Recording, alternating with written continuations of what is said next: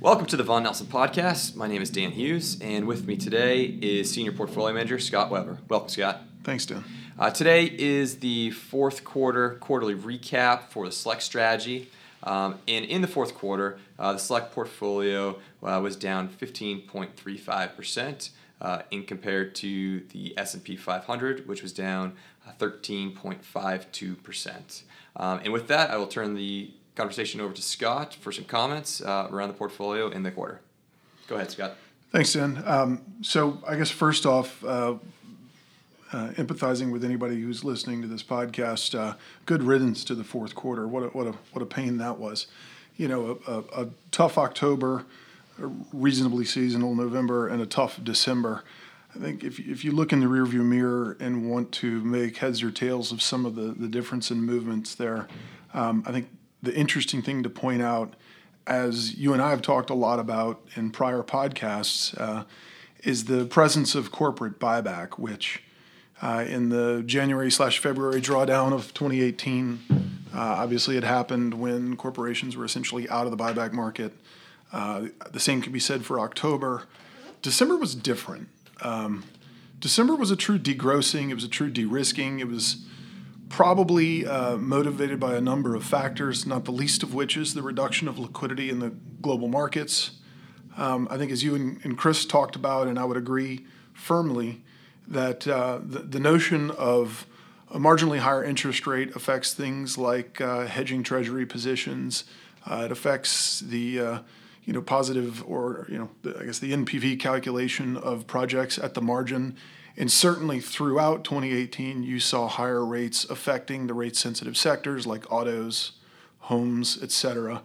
But the real drawdown in December was typified by a reduction in liquidity and a little bit of a buyer strike. And so, a lot of a buyer strike. So as you think through what you might mean by that buyer strike, let's just throw some basic first principles observations out on the table. With a reduction in tax rate, any corporation that had a pension liability was incented to top up to the extent possible prior to their taxes being marked in mid-September. And so that buyer was done. You've got quantitative tightening in the United States. You had the reduction of easing at the ECB effective in October, which again happens in January for a net zero purchase, at least as planned. And you also, in repatriating a lot of capital through the Tax Cut and Job Act, might have been inclined to buy back stock if you're a corporate treasurer through that time period. And here again, during reporting season, before you report, you generally speaking cannot do so. But the same effect written across the financial investing marketplace, for want of as ambiguous as that could be, but to the extent that you have leverage in your book and volatility was increasing, and you increase the price of capital, but at the same time there's less liquidity available, you're degrossing. And so I think what you saw was degrossing. Now, when you take the financial market performance and you compare it to economic activity, there are plenty of pundits who say, look, the economy's fine, and that's essentially true. While it may be that financial asset retraction can certainly cause a recession, we're certainly not in a recession, certainly not at the moment. Some people debate whether or not we might find ourselves in one later this year or next year.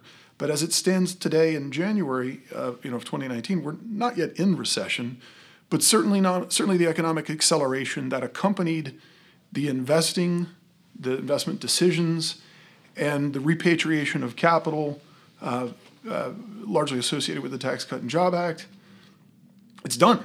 And so you pulled a lot of demand forward, and here we are in the lull afterwards. And at the same time, there's a little bit of a lull with respect to fiscal stimulus as well. You go farther down the list of concerns, and the notion of tariffs with China certainly make the list. But I would argue that China's in no privileged position vis-a-vis the United States with respect to global liquidity or economic activity either. I would point out that in 2018, for the first time in years, you have a current account deficit there, whereas you hadn't for some period of time. And if you think about what that means in a global scale investing, you are a consumer of external capital in much the same way the United States is. And in as much as there's less aggregate liquidity available, certainly valuations decline. A little volatility means that models reduce the leverageability of assets. And so, again, you experience degrossing. As that pertains to the portfolio, we essentially we're preparing ourselves for that sort of environment. We had reduced or, in fact, in certain cases, eliminated positions where we thought that incremental risk didn't warrant the position. If you want to dial into the performance of the portfolio for the quarter and also for the year, you can distill it into a single stock. And so there was, unfortunate idiosyncratic risk in the portfolio in that one company, Cosmos, had just a brutal fourth quarter, declining, roughly 57%. We did not, we did not foresee that, and there are several reasons why we think it had a tough quarter, not the least of which is the sector. Folks who've listened to our podcasts in the past know that we've said plenty of times before that despite the fact that people might associate Vaughan Nelson with energy investing because of a geographic similarity being located in Houston, you've heard me say I'm not particularly enamored of the E&P space. Well, E&Ps were off, if you want to use the XLE as a guide, they were off about 25% in the quarter. Obviously, Cosmos was off a lot more. Its problems were a little more specific to it, not the least of which was a sloppy secondary offering from some of the private equity holders, which we've seen happen in the past. And oftentimes we get that back, so to speak, and we would expect that here as well. This is a business that we continue to like. The price movement was certainly a concern, but we did not book any losses, and so I think that in the fullness of time, but for the turning of the calendar page, that will not be marked. If you take Cosmos out of the equation, it was on a relative basis, a good quarter and a good year. I mean, we had a few other stocks that were down more than the market. We had several that were up, and we're being very diligent and prudent with adding names to the portfolio because we're finding a better shopping opportunity than we have in years, frankly. The drawdown that we had through the fourth quarter was large. And this is the first element of volatility we've really, had a little bit in 15, 16, but this is the first real volatility we've had since the global financial crisis. And so as active managers, that should serve to, sort of, I don't want to say level the playing field because it makes it less level, but a less level playing field is from a relative standpoint advantageous to the active manager. And you should look for us to take that larger cash position that we have now and put it into places where we think we can earn a better return than the market at large. And so I point out that in the history of this strategy, this is the first year where we've posted a loss for the year, and that's really very frustrating. Our job is to preserve and grow clients' capital. We are not in the business of seeking out permanent loss of capital. To that end, with respect to Cosmos, we didn't sell any and book permanent losses there.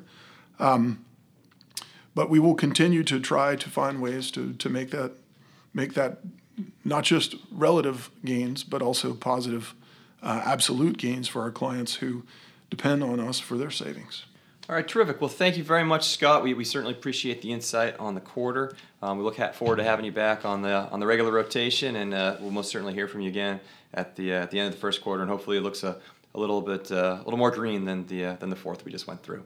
So thanks again. We'll see you again soon. Amen.